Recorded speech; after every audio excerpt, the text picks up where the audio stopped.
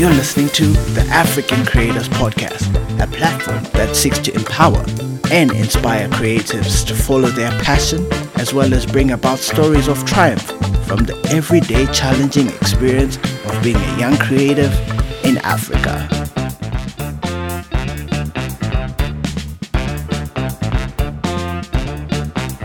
For this episode, we're going to be talking about decoloniality, activism, and promoting social justice as cultural practitioners. Well, my name is Tabiso Valentine Dube, some call me Tabi K, and this is the African Creators Podcast.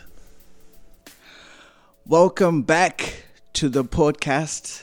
My guest today is a performance artist, a writer, an educator, and an activist.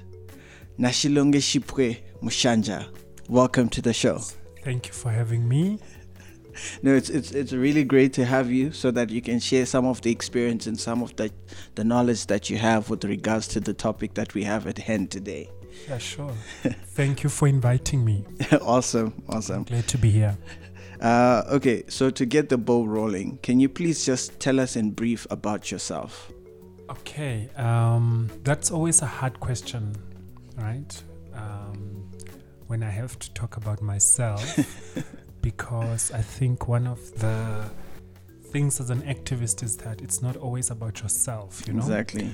But really briefly, I think I'm just a young black man from Karutura who grew up in Karutura, practitioner of art who uses their art and their education spaces to mobilize and do the work of radical education, radical imagination.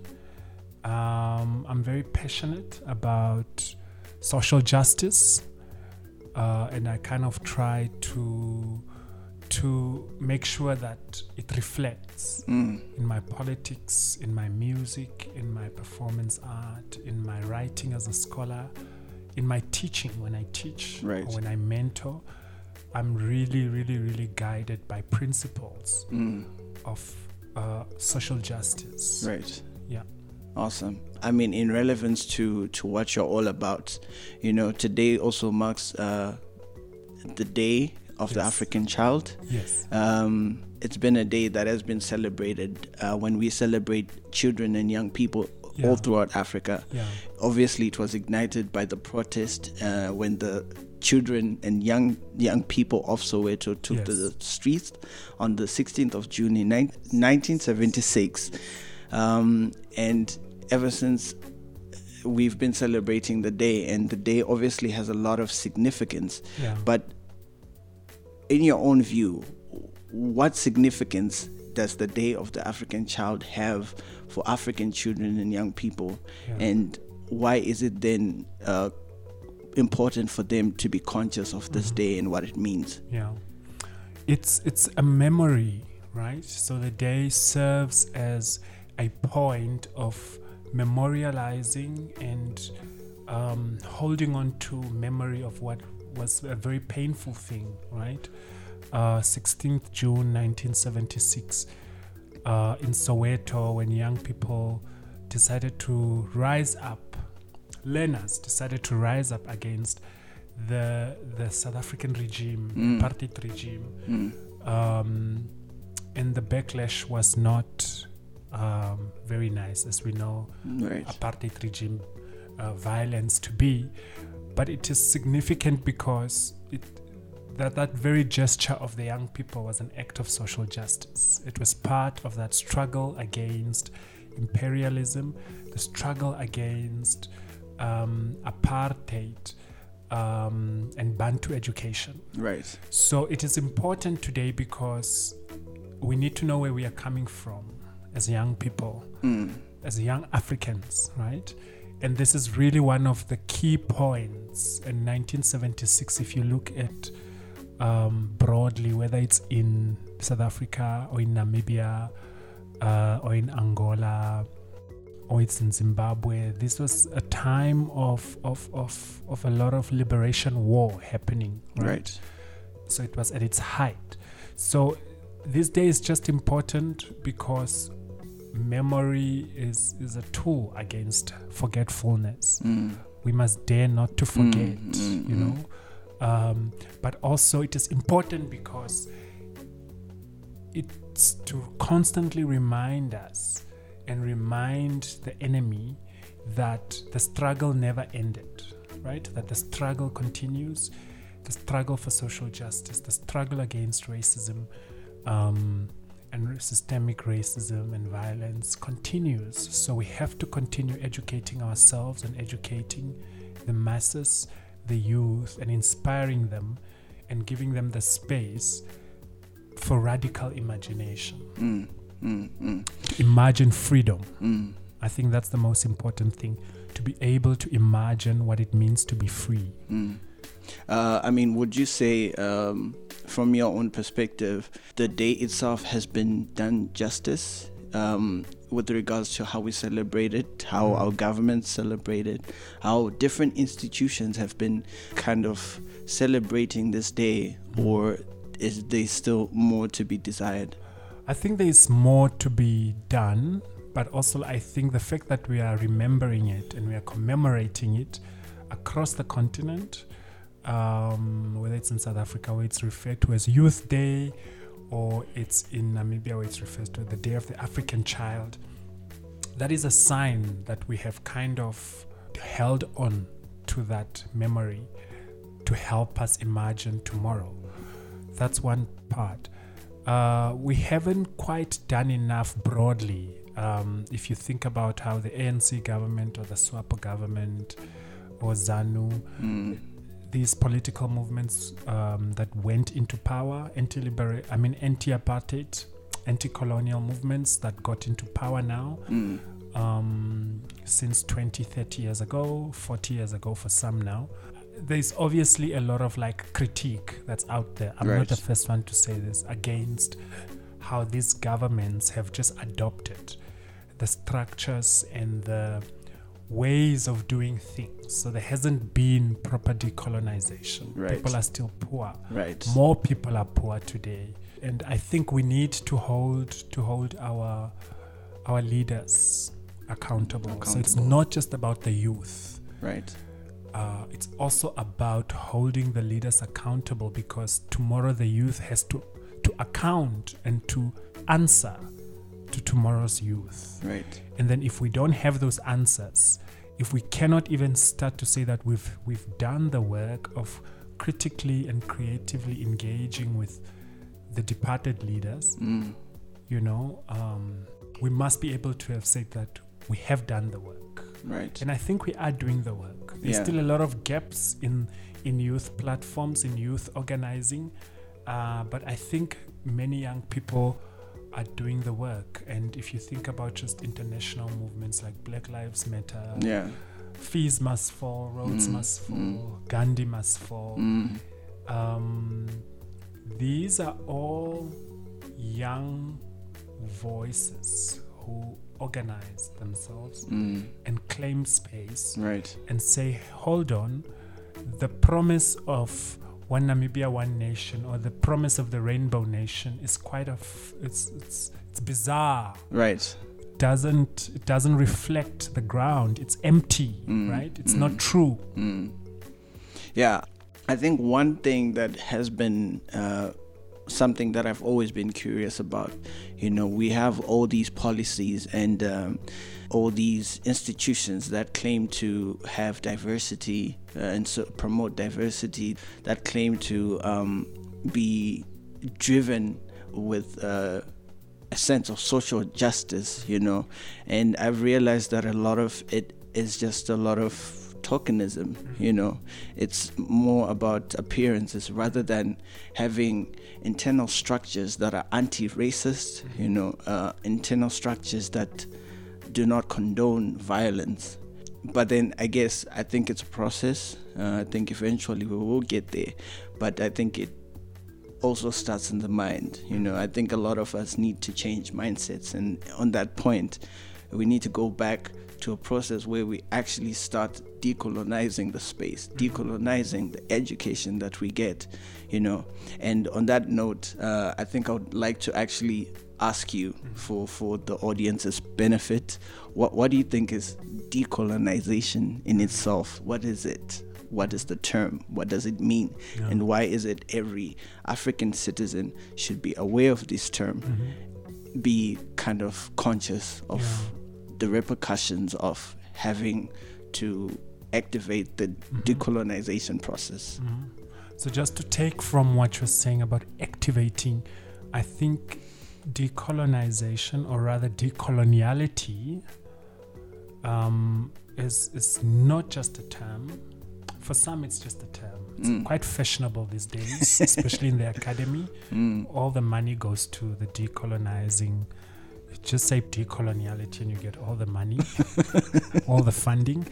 But it's more. It's not just. It's more than a term. It's dialogic action, right? So it's a dialogue, but it's also an active dialogue. We are dismantling while we are engaging. Right. And what is it really? And why is it important? Decolonization or decoloniality is a continuation of the unfinished work of social justice and equality for all people of the world, right? So it's not just in Africa, but also in Latin America, also in Brazil, also in Mexico, also in Asia, also in Australia, in Europe, right? Because the imperial project was a global project, was an international project, right? Colonization took place everywhere. But I guess the African case is a special one in the sense that there was a particular focus to invade the entire continent. Right. And that is why today we are being called, and we are calling and saying, let us continue that work that was not finished. And we are not saying just us to do the work, but everyone, so no one is exempted. Even presidents must do the work of decoloniality and decolonization. So it is to continue that work of social justice, that work of equality, whether it's in the sense of gender, whether it's in the sense of race, whether it's in the sense of land, whether it's in the sense of access to education, and not just any education, but education that is relevant, education that can be tasted and felt, not just thought, but decolonizing the body. And in the arts, that's our approach, because we work in the body. So it's about really tapping into our memories and our imaginations and our ideals, and being specifically critical to the things that we don't want. Okay. Yeah. Right. And doing something about the things that we don't want to do.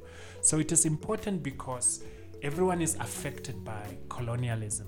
And colonialism is not something that's left in the past, in the far past, that we are now supposed to forget, because it continued. It never stopped. Right. We got political independence, but we didn't get economic freedom. Yes. For example. Yeah. That is a fight we have to fight. That is a conversation we need to have. So, Pamberi nechimurenga. Pambili. Pambili. Commercial.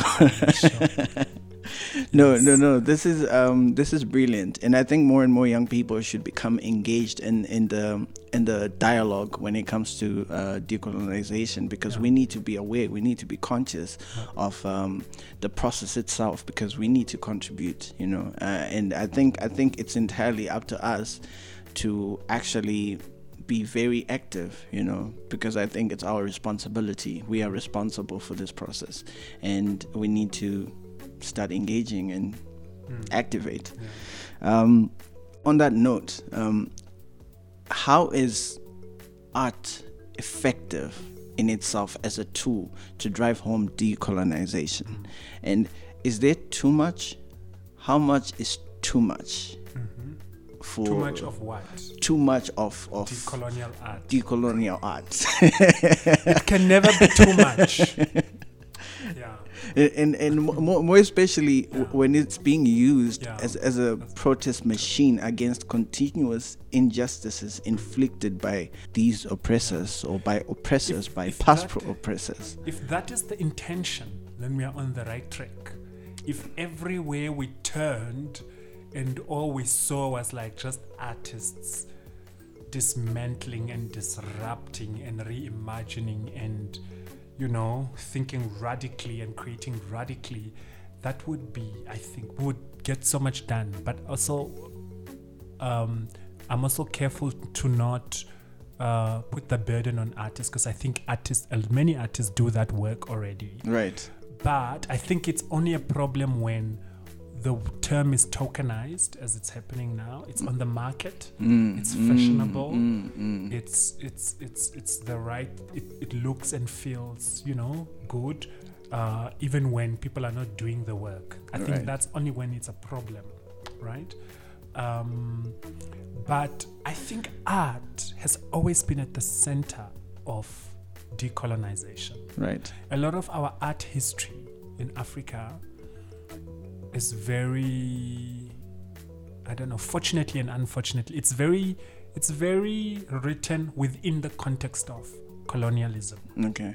It's often written on as a response to, well, not all of it, but some of, if you think about, for example, Chimurenga music, right?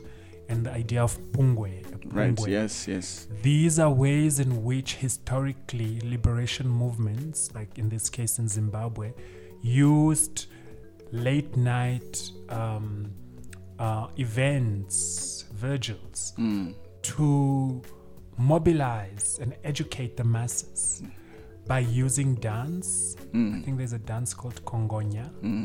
If I'm not mistaken. Yeah, Kongonya. Sorry, I know these things because I'm writing about them in my PhD.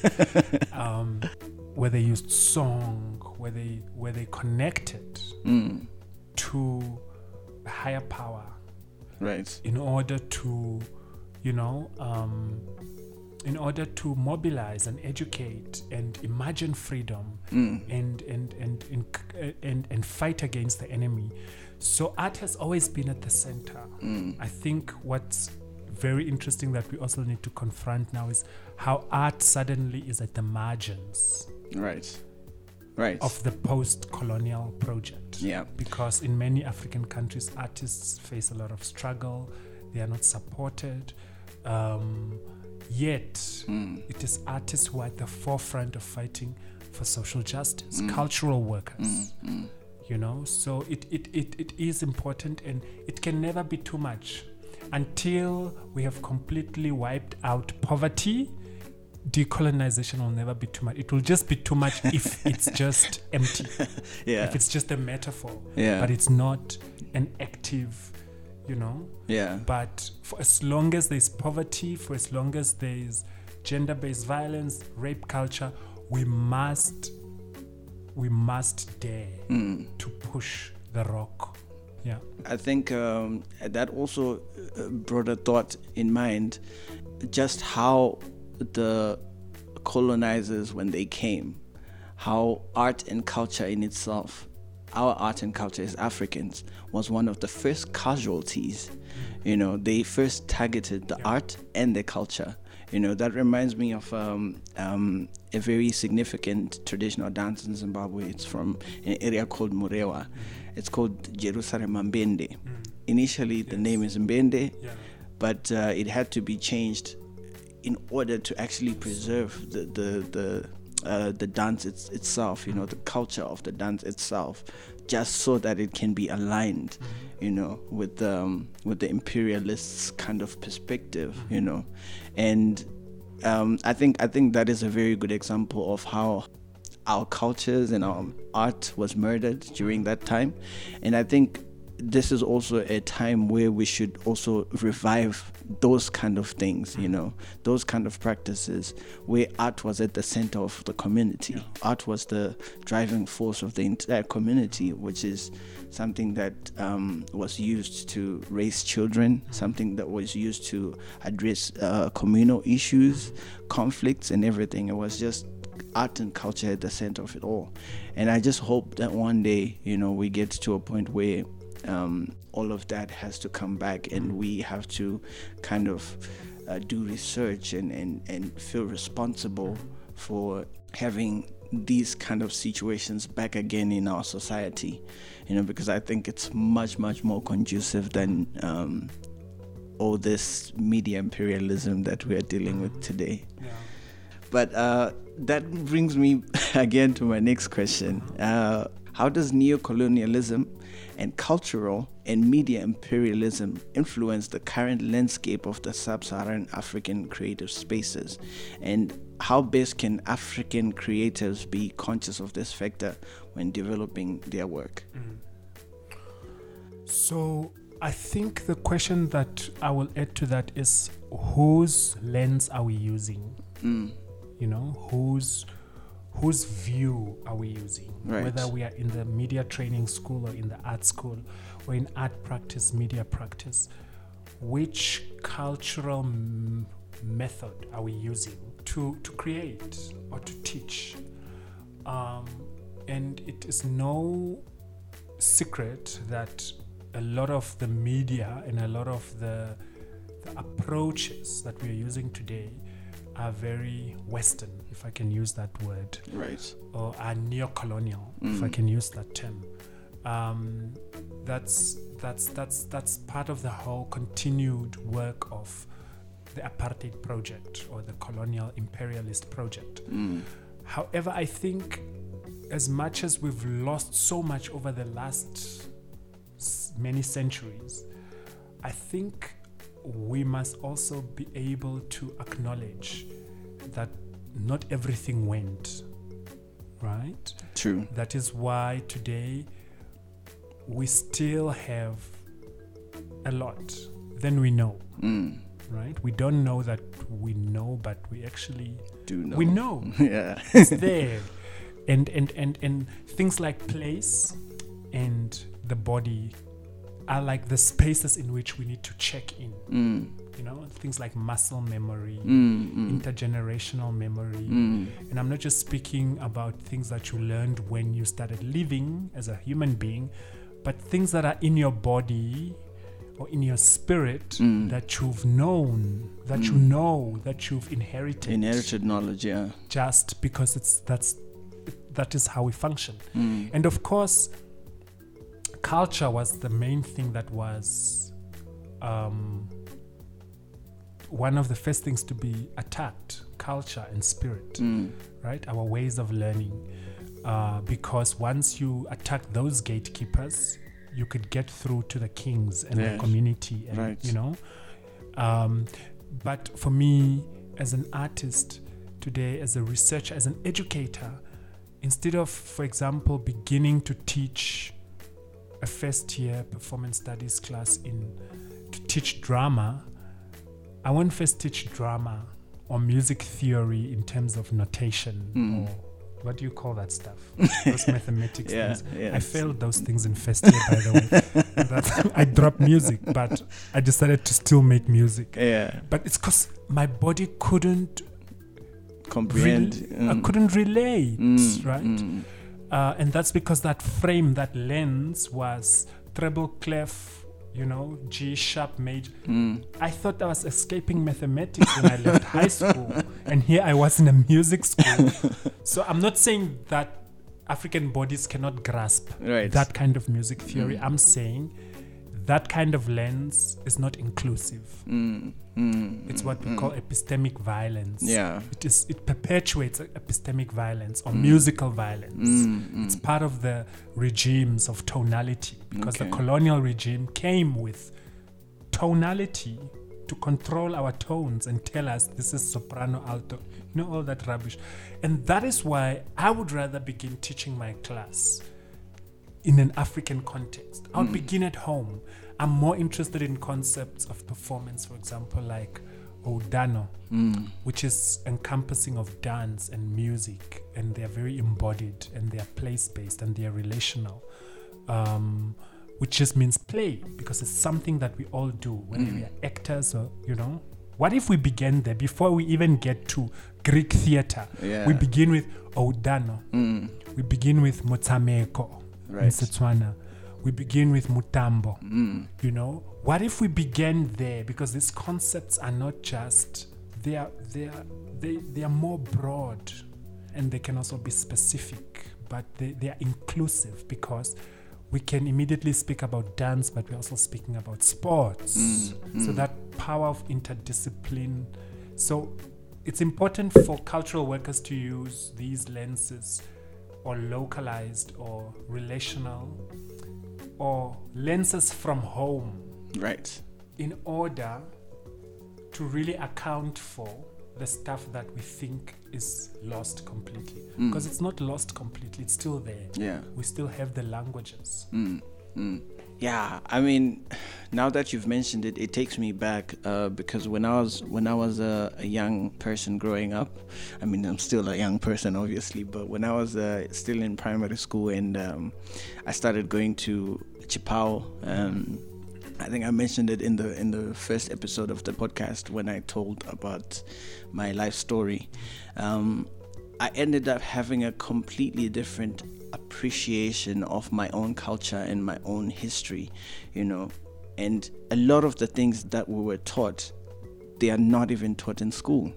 We were taught by the cultural gatekeepers, you know, that felt responsible to make sure that the next generation can have also cultural gatekeepers that can pass on the knowledge, you know, to the next generations, and so and so. And at the moment, I have vast knowledge of about 11 traditional dances, all of them different from different parts of the country as well, and all of them served a completely different purpose. Yes. And they were a part of the culture, and as a human being within that community and that economic structure of society in ancient Zimbabwe, you had to know some of these things, you know. There were dances where people had to dance when they were going to war. There were dances for celebration. There were dances for the general display and entertainment and all these things. There were dances for rainmaking, for rituals, ceremonies. You know, every single occasion had some form of celebration that had something to do with performance art, you know, in itself. And what really saddens me the most is that most of my peers in school, they used to always shun upon my pride in these kind of practices. And I was very curious, and I was very, very interested, you know, about these things, and I always wanted to know more, and I wanted to show off, you know, my culture and my tradition, you know. And I wasn't really fully conscious about all these terms and the connotations that we have today. But it was just a natural feeling because it was very relatable for me, you know. And what is really sad is that as young as we were, even at that point, my peers could not even, you know, they were already taught to shun their own cultures, shun their own traditions. And I'm talking about primary school, you know. And from my experience, it's easier to actually build children than to repair men. And I'm just imagining how much work we have now in order to raise consciousness about these things and get people to actually really appreciate who we are, you know. And I think we have a lot of work to do, and the work must keep going, and the work must continue. You don't have a choice. Yeah, but I mean, it's still very saddening to actually fully appreciate the present reality that we have at hand, you know. But I think one other thing that I would really like to discuss with you is that I've realized that a lot of creatives here at home but the story may be even more prevalent abroad, are victims of charades of tokenism, perhaps to lack of anti-racist structures within the respective institutions, like I mentioned earlier. What contribution can black artists make in fighting this form of systematic discrimination against them? I think black artists have been doing their work for years. In fact, black artists are very tired right now. Right. While they're doing the work, they're quite tired of always having to be the ones. I mean, many black artists don't have a choice, right? You somehow have to make a statement. Right. On racism or the current status quo. For many artists, they don't see that as a choice. I mean, some artists completely refuse and they do other things. But I think many black artists reflect the times and they shake the canon and they disrupt and they speak back to critically. I think that needs to extend not only to black artists, but to all kinds of artists and all kinds of people in the world need to do that work as well of reflecting the times and speaking back to the violence of the now. So I want to see more white artists, for example, making work about racism, or making work about critical whiteness. Yeah, that takes me back to a quote that I read earlier on this morning, posted by Tanyarodzo Tavengwa. She's been talking about how opera is racist. She's classically trained singer from Zimbabwe who's based in the United States, and she's well vested in Bira music as well. And she was talking about how Google in itself, when they came to do research on Bira and put it on their platforms, a lot of people were very proud that Bira music is being spread throughout the whole world. But she was talking about how they were being cultural vampires in the act itself, of just taking and then just putting it out there. And today, earlier on, she posted a quote by Ibram Kendi, and it says, "But there's no neutrality in the racism struggle. The opposite of racist isn't not racist, it's anti-racist." Yes. And with your point saying that anti-racist work is not just work for black artists only, it's for everyone who's living on this face of the earth.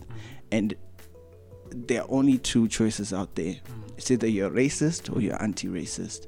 And I think if you're anti-racist, you should actively participate and show that you're anti-racist. This is a much, much more effective way of fighting racism and fighting all these injustices that all the marginalized people always, face throughout the whole world, in different communities. And I think this is the only way, as one united front, we just come together and we kick this thing to the curb. And it really got me thinking, because I mean, there's no gray area. No, it's either black or white. You just have to pick a side. Revolution or you are not in the revolution. So you must make a choice now. Because there's no time. Because if you're not racist and you're not anti-racist, you're condoning racism. Yes. You are part of the problem. You're allowing the thing to happen. Right. By taking yourself, by isolating yourself. Even if you're not really isolated, because that thing affects you. There's no neutrality. Right? So there is no such thing as gray area. No. Yeah, but it's a really interesting thing, and I think a lot of people should be aware of this because this is not small talk. Yes. It's happening right now. Yeah. And Miss Nina says, she asked one question, says, how can you be an artist and not reflect the time? Yeah.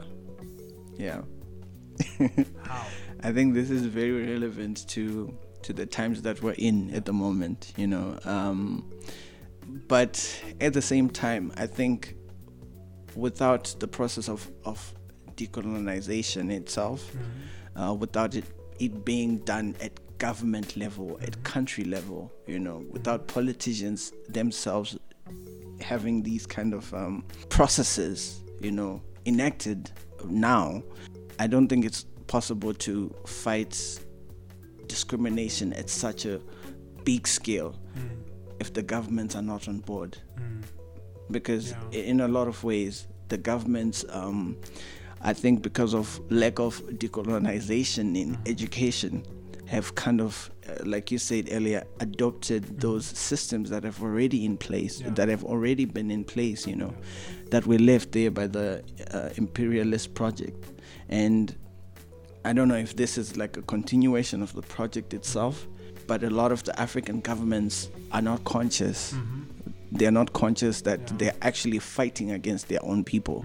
If they still leave these systems in place, if they inherit them, if they change regime after regime, just inheriting the same systems in governing the people, you know. And I think that's the same reason why a lot of governments at the end of the day are fighting against their own people, because they're using the same mentalities, the same systems that have been left there by the oppressors.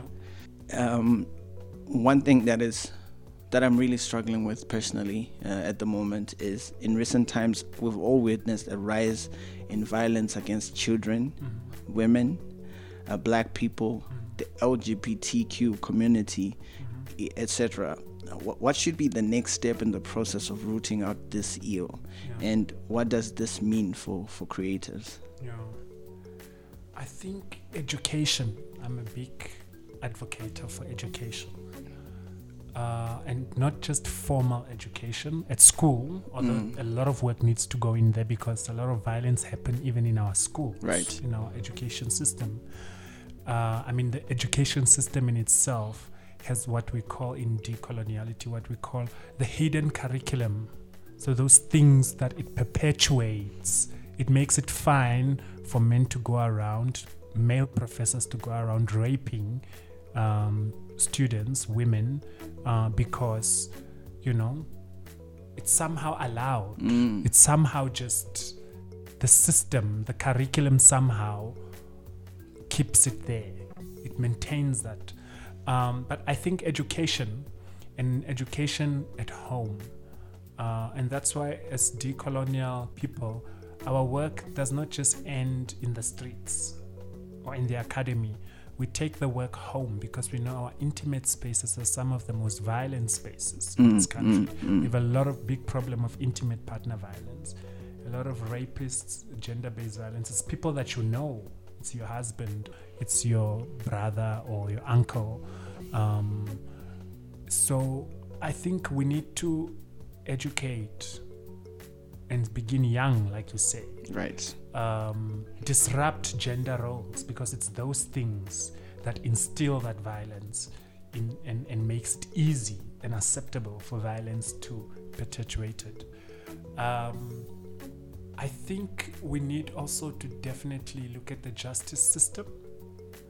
We need to deal with like regulation and legal frameworks to make sure that our people are protected, and that even the culture, the justice-making culture, needs to change. People need to feel safer if they walk into a police station to report these things.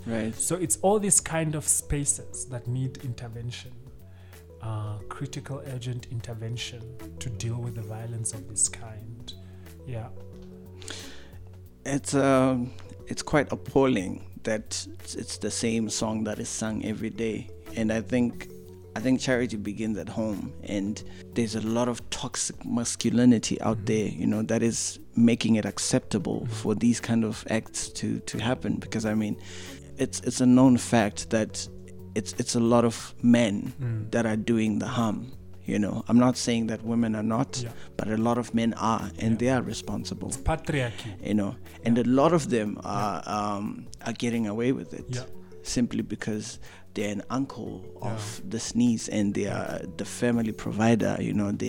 There's a lot of violence happening, and it's completely thrown under the carpet, simply because the person is of a certain stature within the family, within government. He's of a high. It's culture, It's culture to rape. And I remember we had a dialogue a couple of years ago in Zimbabwe, and we were talking about the different cultural aspects that actually promote the spread of HIV, and I think there are certain things and certain forms of violence, that happen in the form of culture, and people should have rights, and they should be given their freedom to make decisions, and those cannot be infringed under any form of name or order, or whether it's culture, whether it's oppression, whatever it is. I think people should be allowed to exercise their freedoms, and I think freedom is one thing that everybody is entitled to, and it's something that is really important to me, because it reminds me of one other instance when I went to a festival in India a couple of years ago, and I was directing a play with all these different kids from a school in Zimbabwe, and then we traveled all the way, and they had like a really nice hairstyle that looked very similar, and there was this group of panelists that were from, I think, the UK, if I'm not mistaken, but I think the UK or Ireland, I'm not sure, between the two. And I witnessed violence of the most bizarre order when they were touching the children's hair just to see how it's made. How do you even wash this? I think education in itself isn't supposed to be for just Africans. The Western people have to be educated, because it's not okay for you to touch my hair like that. That is also violence. I mean, I think I'm just trying to also get all these thoughts and opinions and experiences, out there, so that people can actually listen. I'm not saying that they should do what we're saying, but that should be food for thought. And I think education is just a button away these days. Right. You don't even need to read hectic theories with big words. You just need to go on Facebook, and there's somebody who is confronting racism. Right. And that is where the learning happens. I mean, it's interesting because it plays a role, and I think a lot of technology companies are also jumping onto the train, and they're also revolting against these white supremacists, these right-wing conservatives and all these other people. So this is actually nice, and I think racism shouldn't be condoned, and it should never happen, especially in our own land as Africans. We shouldn't allow that to happen. I agree. We must fight it against all means. Right. Yeah.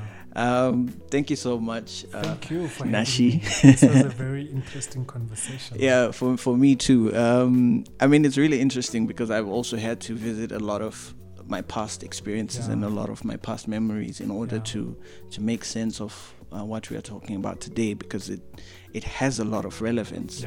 Yeah, this is it for today, and hopefully you can come back on the podcast another time, and then we can have another discussion. All right. Thank you very much, man. Thank you. Okay, guys, that was a really interesting conversation about neocolonialism, decolonization, what it means to the creatives in Africa. And I mean, you just have to jump on the train and be part of the revolution. It's either you're part of it or you're against it. That's how it works. Taviso Valentine Dube, out. Thank you for tuning into the African Creators Podcast. We'll check you out on the flip side.